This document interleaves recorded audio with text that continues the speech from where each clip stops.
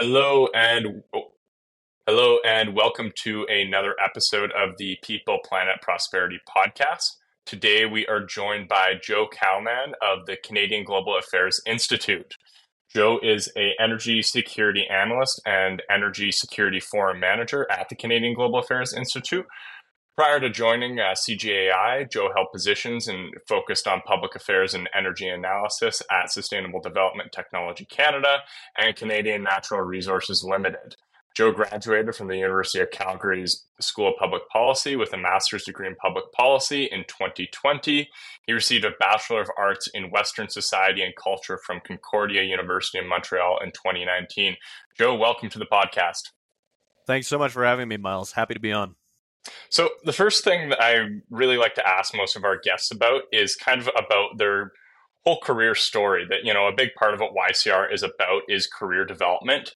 And I think that you have a really unique role. And given that you graduated relatively recently, I think that you could also provide some interesting guidance to kind of what the work environment is like in energy and natural resources nowadays. So would you be able to share with us a little bit about your career journey and how you started as an energy security analyst with CGAI and what your job entails and what your organization does? Okay, I'll try to give as best advice I can give because, I am still at the start of my career. Like you said, I just graduated in 2020. So, it's been an interesting ride. And I'll see if I can give some advice. But don't necessarily take me as a pure example of success because I could easily crash and burn any moment here. So just fair warning to the listeners. Now, I took a very eclectic route to my current position. So I was born and raised here in Calgary, so energy was always around me. My dad was a lawyer who dabbled here and there in oil and gas, so I had a fair amount of understanding of the issues involved from the beginning. But when I went off to Montreal to the University of Concordia, I focused on Western society and culture, which is not exactly a typical beginner career opening move to get in the oil and gas sector. It was a excellent program though, and not exactly an undergrad that opens the door to all that many career prospects, but it gave me a really decent, firm understanding of the basis of Western civilization, and I think it kind of gave me a more skin in the game where it comes to really understanding what we're fighting for here. So I mean, I did not take an international relations kind of undergrad or the normal path that someone would take in order to get involved with a organization like the Canadian Global Affairs Institute. Instead, it was more of a great books program to understand really the basis of what we're talking about here when we talk about defending, or not defending, but really fighting for Western values. And then, of course, after that, I had to go into a master's program in order to have any sort of, I suppose, career prospects, because there's not very many jobs that require a degree in Western society and culture in order to be hired.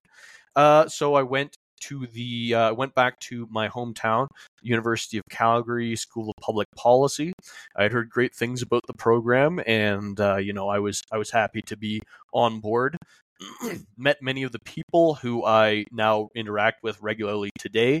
A lot of the academics at the University of Calgary, unsurprisingly, involved in analyzing and looking at Canada's oil and gas and energy industry more broadly.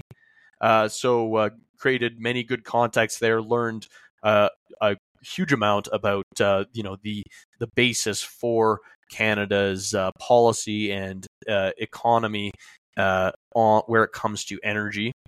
And of course, I focused more on the energy front when I got to my master's program. I wasn't sure if I would go into that before I entered my master's degree, but very soon on, early on there, I discovered I am very interested in this topic, and it is a important industry here in Calgary. So I stayed with that. I got my internship right out of school with Canadian Natural Resources Limited, and got more of the understanding of the basics of the industry itself and what it's dealing with. And then from there, I moved on to Sustainable Development Technology Canada, which gave me a bit more of understanding of the way the federal government works as well, because that is a federally owned and operated crown corporation. And then from there, and also got more of an understanding of the sustainable energy ecosystem here in Canada, where it comes to the development of, sustainable technology for critical minerals, where it comes to the interesting new technologies coming around for managing electricity supply and electricity demand. So lots of interesting work going on there in Canada. And then, of course, I applied to the Canadian Global Affairs Institute because a friend of mine had worked here previously, and he flagged that there was an interesting role popping up here as an energy security forum coordinator. So I joined up there here at the Canadian Global Affairs Institute, and steadily progressed here, getting more responsibilities and doing more interesting things. So very eclectic career progression. I'm not sure what exact recommendations I can provide for your listeners on how to follow that, but it's I suppose what I did is I just followed what interested me most, and it's led me to an interesting path. No, and I think that's great advice that, that not everyone has the same career path and that it can take you on windy roads, but ultimately you do things that are interesting, you find things that are interesting.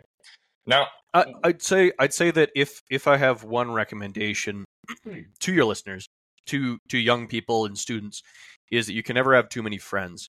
You can never know too many people, and you can never have too many connections, I suppose.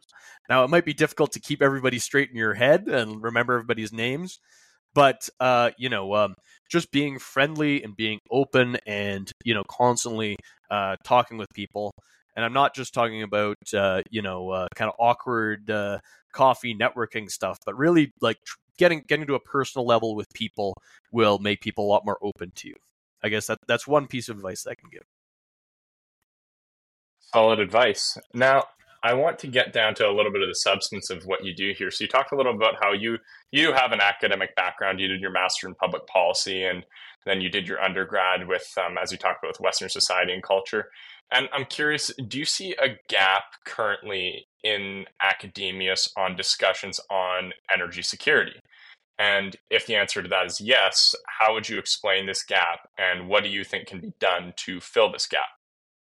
For sure, there's gaps. I mean, energy security isn't a topic of study in academia. It's a niche topic in international relations, maybe, and in issues like that.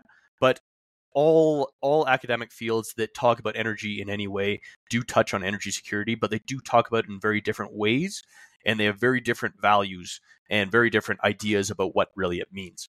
And so I think this is kind of related to the tendency of academia to get increasingly siloed and increasingly specific on their field, and to produce work that just is meant to please the other people in their field.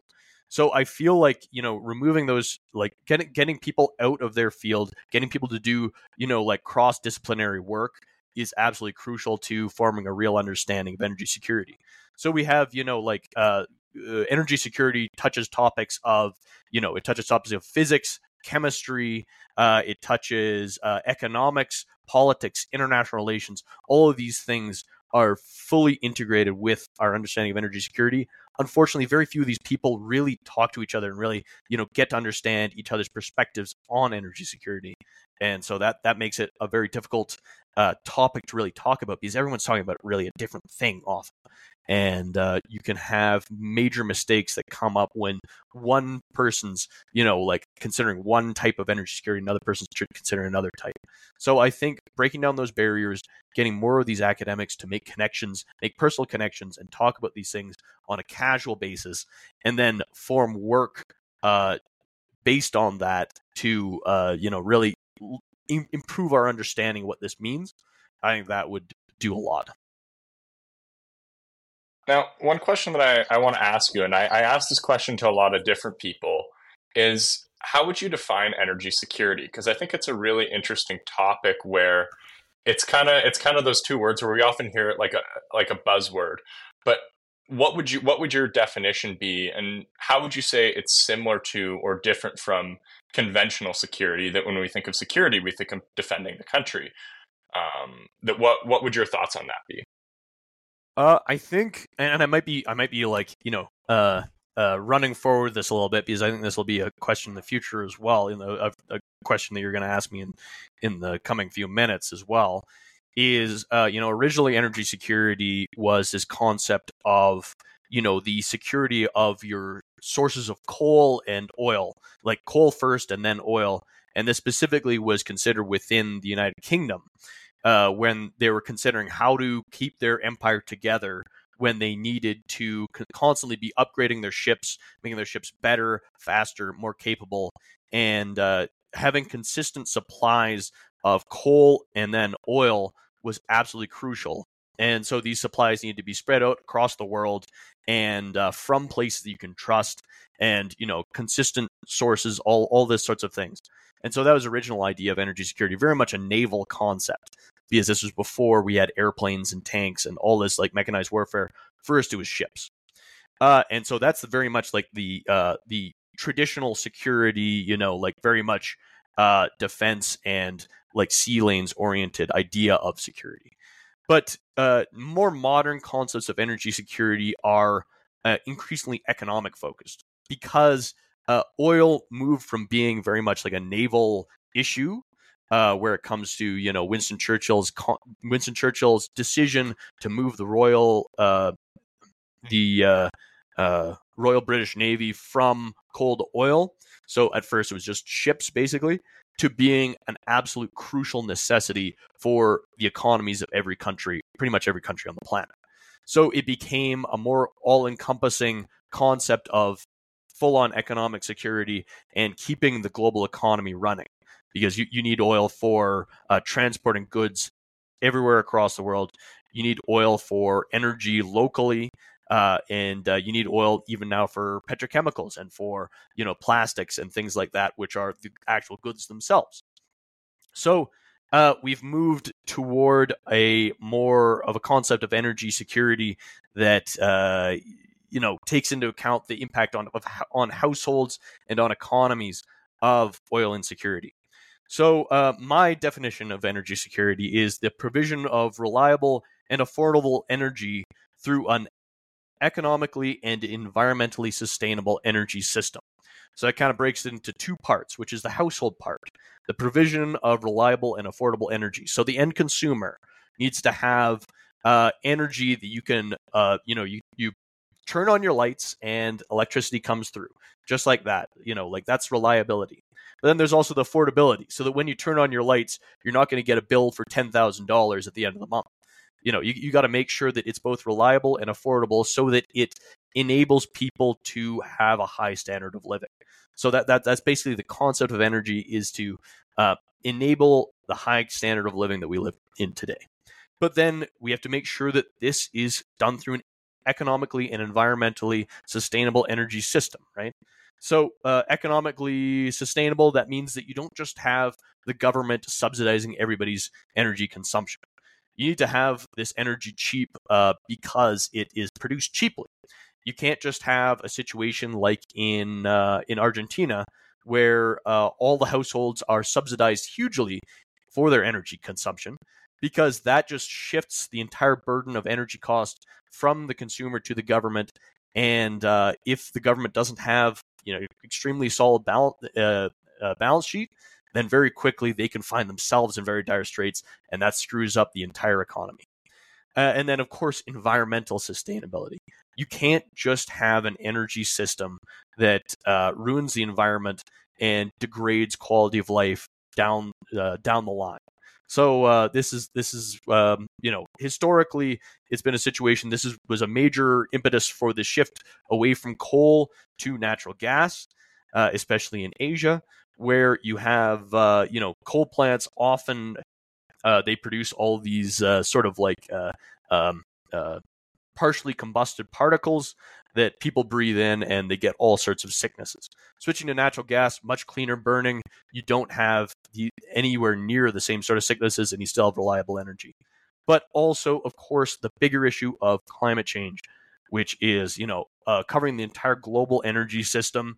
If we continue to burn fossil fuels for the vast majority of our energy, there's big questions about the sustainability where it comes to keeping, global temperatures within a reasonable range, and making sure that we don't have severe weather impacts, like, for example, droughts, forest fires, hurricanes, all sorts of things, which many people are attributing to climate change. So, long story short, I think energy security has become much more of a economic security issue, and it's associated with all sorts of other security issues, including climate change, and remaining very important to militaries, which burn a hell of a lot of fuel to this day. Now, I want to go more in depth on one thing that you touched on, I think, quite a bit there, which is that, in the past 100 years or so, to my understanding, and I think that you would probably agree with this based on what you just said, that energy security has primarily been defined by countries' ability to obtain reliable supplies of fossil fuels, oil and gas, coal. And this is a big question. Do you see this changing in the near future? And if so, how? I'd say it has already changed. We're seeing more. Over the last however many years, electricity has always been a major component of energy security. Now, I think it's the changing of the definition of energy security really that rolled over here, where it turned from the traditional concepts of security, where it comes to making sure that you can defend your interests, national interests, through the use of naval and mechanized warfare, all those sorts of things, to more economic security. So the security of the supplies of electricity has always been very important. And there's a very major reason why Canada historically, the federal government of Canada historically invested enormous sums of money into developing the enormous hydropower and nuclear power capacities that we have today. It's because this is energy security. Like, hydropower, nuclear power, very important for Canada's energy security. Now, I'd say that natural gas, solar, and wind power are kind of the new kids on the block where it comes to energy security. And for global energy security, making sure that you have abundant supplies of LNG specifically has become a major component of global energy security. This hasn't historically been the case, but after the Russian invasion of Ukraine, we've seen how important LNG really was to European energy security. LNG really saved Europe from having huge natural gas shortfalls after they were cut off from Russian natural gas. And we see now how important natural gas is to Europe's energy security. Now, Europe is going to be trying to get off of natural gas over the next 20 to 30 years, but I think it's going to be still very important for Europe and for the wider world for a long time to come. And then we're, getting into solar and wind power, both of which are, kind of similar to hydropower and nuclear power in that they are their own independent sources of energy. However, they have their own issues with intermittency, which is also an issue for energy security because, like I said, my definition is provision of reliable and affordable energy. While wind and solar are for sure affordable, I think they're among the cheapest forms of energy you can get anywhere. The reliability is a big question. So overall, yeah, energy security has changed significantly over the last little while, and it will continue to change hugely over the next 50 to 100 years. Now, so I think what you touched on a lot of there is how the whole global geopolitical landscape is going to be changing for energy, in the next decade to maybe 30 years, we'll say. How do you think Canada is prepared for these changes? Are we well prepared, or how can Canada really be of influence here? Yeah, I think I think some of the changes that we can expect geopolitically, I think one of the big ones is the increasing ties between Russia, China, and Iran, especially with their own geopolitical, goals. Now, this is all complicated because of all of these countries also have relations with Iran's major competitors in its region, which is, Israel and Saudi Arabia. Like, let's take, for example, China and Saudi Arabia, and Russia and Saudi Arabia are on very good terms. However, at the same time, Russia, China, and Iran, are all united in terms of opposing kind of the Western, what we call the rules-based international order. And they want to create sort of a new international order that gives them more freedom to operate and to pursue their own narrow interests. And associated with this shift, where China, Russia, and Iran are increasingly, bellicose and challenging the current international order, something that I'm concerned about is the alignment of OPEC Plus and BRICS. So, for those who don't know, OPEC Plus is an alignment of the original OPEC, the Organization of Petroleum Exporting Countries, which is a group of major oil exporting countries, non-democratic countries for the most part, and spearheaded by Saudi Arabia and the UAE and those Gulf Coast, the Persian Gulf states.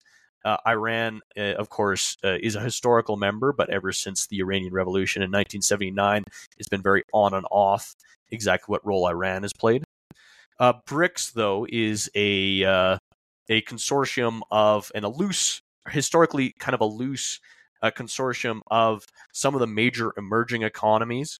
I think it was given its name by a Goldman Sachs banker. I'm not sure if he anticipated how much of a political role it would play in the coming years. So BRICS has become increasingly formalized and kind of increasingly led by China. So basically, pursuing a alternative to the economic heft of the G7 and the G20, which are the economic groups that are kind of the Western rules-based international order economic groups, which are all, of course, essentially headed by the United States as the largest Western economy. But this alignment of OPEC Plus and BRICS could connect the major energy exporting countries with the major energy importing countries in kind of an alternative energy system. And so now this isn't a formal sort of alliance. It's just that the same countries that are in OPEC Plus are increasingly joining BRICS. I think as of January 1st of 2024, Saudi Arabia, the UAE, and several other major energy countries have joined the BRICS group. So I think we can expect more formalization of this. Another thing we should pay attention to is the Shanghai Cooperation Organization, which is the major non-Western diplomatic summit that China organizes. And so we need to pay attention to that. And within that, though, there's some complicating factors, though, which is the position of India, which is very much like a rising power and a rising economic force, and pursuing a highly independent foreign relations strategy. And India, of course, it has very tense, strained relations with China, especially because they have disputed borders in the Himalayas. So something to pay attention to there. And we need to pay attention to Canada's relationships with both India and China, as we're seeing more foreign interference by both countries in our domestic political and security situation. So how prepared is Canada for these changes? I'd say that we are not prepared. We have not conducted a real assessment of our foreign policy in, I want to say, around a decade or even more. We haven't really adjusted to this new reality. We're kind of still assuming that the Western rules-based international order is completely standing up and isn't showing any cracks. I think we need to become a little less naive and really see the way the world is going. Does this mean that we should realign ourselves away from the West? I don't think so. I think we need to reaffirm ourselves as part of the West and an important part of the West, and to try to stand up for this rules-based international order, because I think it's very much in our interest for it to continue to exist, and for us not to have to play by new rules made by Russia and China. Now, you talked about that new challenge that we're facing, that historically we kind of grew up on, that world, that rules-based international order. And now we're seeing challenges to that from countries that really want a more permissive international order. How do you see Canadian energy really being of geopolitical significance and being able to support that rules-based international order that we talked about? I'd say that we already play a huge role in energy security globally. Like we should be frank here. Canada produces, I want to say, around 5% of the world's oil, and we are also a major exporter of technology and know-how around the world where it comes to extraction of oil and gas. And of course, we're also a huge exporter of technology and know-how where it comes to things like nuclear power, where it comes to development in universities of solar power, new solar power, wind power technologies, like things like quantum dot solar. Very, very interesting technologies that I think could have a huge impact in the future, maybe about 10, 20 years out, but like really interesting things happening right now in our universities and in our small and medium enterprises. But of course, our major impact right now is oil and gas. It's we provide the lion's share of United States oil imports are from Canada. We have an enormous pipeline system that basically feeds the U.S. Midwest and increasingly the U.S. Gulf Coast to make sure that the United States maintains a secure source of supply. The United States can basically treat Canadian oil supply as domestic production, which means that like as Canadian production has come online, the United States has been able to significantly curtail its imports of crude oil from the Middle East, from Russia, from all over the world, which is definitely less secure in terms of local geopolitical issues. We've alongside the shale revolution in the United States, Canada has basically allowed the United States to become a major oil exporter, which has dramatically improved the position of the United States as kind of the leader of the free world, the leader of the Western rules-based international order. Another thing that we are looking forward to, that Canada can look forward to, is increasingly assisting our allies in Asia, our partners and allies in Asia, with their own energy security. So when the Trans Mountain Pipeline comes online, hopefully this year, I mean, like there's some concerns that it could be delayed for 2 years, which would be very bad for our oil and gas industry or oil industry. But we also have the LNG Canada facility and some other major LNG export facilities that are anticipated to come online next year and then in the next decade. And all of these will allow Canada to operate in the kind of Pacific market, and especially helping out our Japan, South Korea, perhaps India, Bangladesh, other places that have their own energy security concerns, and improve kind of the position of our allies who need to be able to stand up to China's increasing strength in the region, but also improve our relations with countries that we can try to get onto our side on the Western rules-based international order. So it's kind of a long-term strategy to try to bolster allies and partners in Asia to make sure that we can maintain the current status quo. Now, one question that I want to ask you, that the big policy that I think that young Canadians a lot of us are very concerned about right now is with the emissions cap framework, which was proposed in late December. How do you see this as something that could impact global energy security? And what are your overall thoughts and impressions on the framework? I'd say the framework, it's not as harsh as many people were expecting. So I'd say that like that's good news, at least.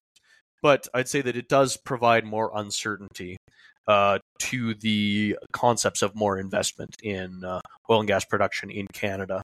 And I think that more investment should be made in oil and gas production in Canada because, like I said, it allows us to maintain and expand our role as a secure source of energy to bolster our allies and partners, mainly in North America and the Pacific. But I could see us, we also do, in certain ways, play a role on the Atlantic side, even though we don't have any pipelines going all the way to the Maritimes that could provide oil and natural gas to Europe. We do significantly improve the situation in the United States for both oil and natural gas, which allows the United States to provide an enormous amount of energy to Europe. So we have done something here, but it's just not a direct something. But for the oil and gas emissions cap framework, it does create a lot of uncertainty. It doesn't make a lot of sense to have a whole new cap and trade framework on top of our current carbon tax frameworks, especially one that targets one industry for especially high carbon taxes above others. I'd say that it would make more sense to just take the original carbon tax system, which has been determined to be constitutionally valid within federal jurisdiction, and basically, like say, okay, we're exceeding our emissions targets. We should increase the overall economy-wide carbon price. But evidently, that is politically unpopular, as we can see from the move by the federal government to put a temporary pause on carbon taxes for heating oil in the Maritimes or across Canada, but specifically heating oil is used very extensively in the Maritimes. So the political issue with raising the carbon tax across the board has made the federal government decide instead to target the oil and gas sector in particular. I suppose because there's a sense that this isn't a politically of a sensitive target, and I'm not a very big fan of this sort of politicking around climate action. I'd say that it degrades the constitutional and the ethical, the moral basis for climate action, and it actually increases uncertainty in two major ways. First of all, it is questionable whether the federal government has jurisdiction to do this. It's questionable whether the Canadian Environmental Protection Act gives the federal government the right to directly regulate the oil and gas sector in Canada, because traditionally that was a provincial jurisdiction, and we could see major court challenges in the brought up by the provinces, which could see it getting struck down, and then that creates a huge amount of uncertainty for investors deciding, like, okay, what carbon price can we assume in our models going forward? They're unsure about that. And another level of uncertainty is the question of who forms the next federal government of Canada. Will the next federal government of Canada keep this regulation? Because this is a regulation under the Canadian Environmental Protection Act. This is not new legislation. This is not legislation in the same way that the Greenhouse Gas Pollution Pricing Act is legislation. So you don't need a government that has a majority. You don't need very much time in Parliament in order to eliminate the oil and gas emissions cap. It's a regulation, so it can be an order in council. First day in the office for a new government, you can get rid of it. So there's not much really protecting this concept from political change. So overall, this causes a large amount of uncertainty for energy companies that are looking to invest and looking for more certainty over what the situation is here in Canada. So overall, I'm not a huge fan of this concept. I'm waiting to see more details on how it will be rolled out. But overall, I think that it increases uncertainty And this move should have instead been done through the Greenhouse Gas Pollution Pricing Act. Well, I don't want to take up too much of your time here today, but it's been excellent to hear your thoughts and perspectives on, these really important issues that are facing our next generation. So I wanted to see if just you have any final words or thoughts that you really think young Canadians should be hearing about energy, natural resources, and really all the topics that you talk about every day and we talked about a little bit here. For sure. I think it's the one thing that I want to talk to young Canadians about is, and I consider myself a young Canadian as well. So I mean, I think I have a little bit more credibility here. Like, I know that things are really hard right now. Like there are major economic issues that young Canadians are facing that I feel like previous generations don't really understand. The ridiculous cost of housing is causing a huge amount of uncertainty and lack of a concept of what the future could look like for a lot of young Canadians. We also have the inherent uncertainty of the job market, the fact that young Canadians need to spend a longer and longer time in school and just basically compete enormously with each other in order to get the few jobs that are available at an entry level. Like, that is it's an enormous amount of stress that I think if we sorted things out a little bit better, that wouldn't be necessary. And of course, there's the climate change issue where I know it feels like there's not any action being done on it, and it feels as though the future is the entire idea of a livable future is under question. I suppose what I'd like to tell Canadians is that even though it can sometimes feel like there's not much hope for a future, there's certainly a lot of hope. There's a lot of future to be had here. And I feel that we front load a lot of the stress onto young Canadians. And it does get better over time. Things do become more certain, and overall, the world is getting more complicated, but it's not completely going to hell in a handbasket. So I'd just like to make sure that on a mental health level, I feel like young Canadians are struggling. I suppose my message is keep with it. Work hard, of course, but don't just completely shut down and lose hope here, because the world has always been an interesting place, and there's always going to be a spot for talented young Canadians here. Joe Calnan, thank you very much for joining us. Of course. Yeah, it was a pleasure, Miles.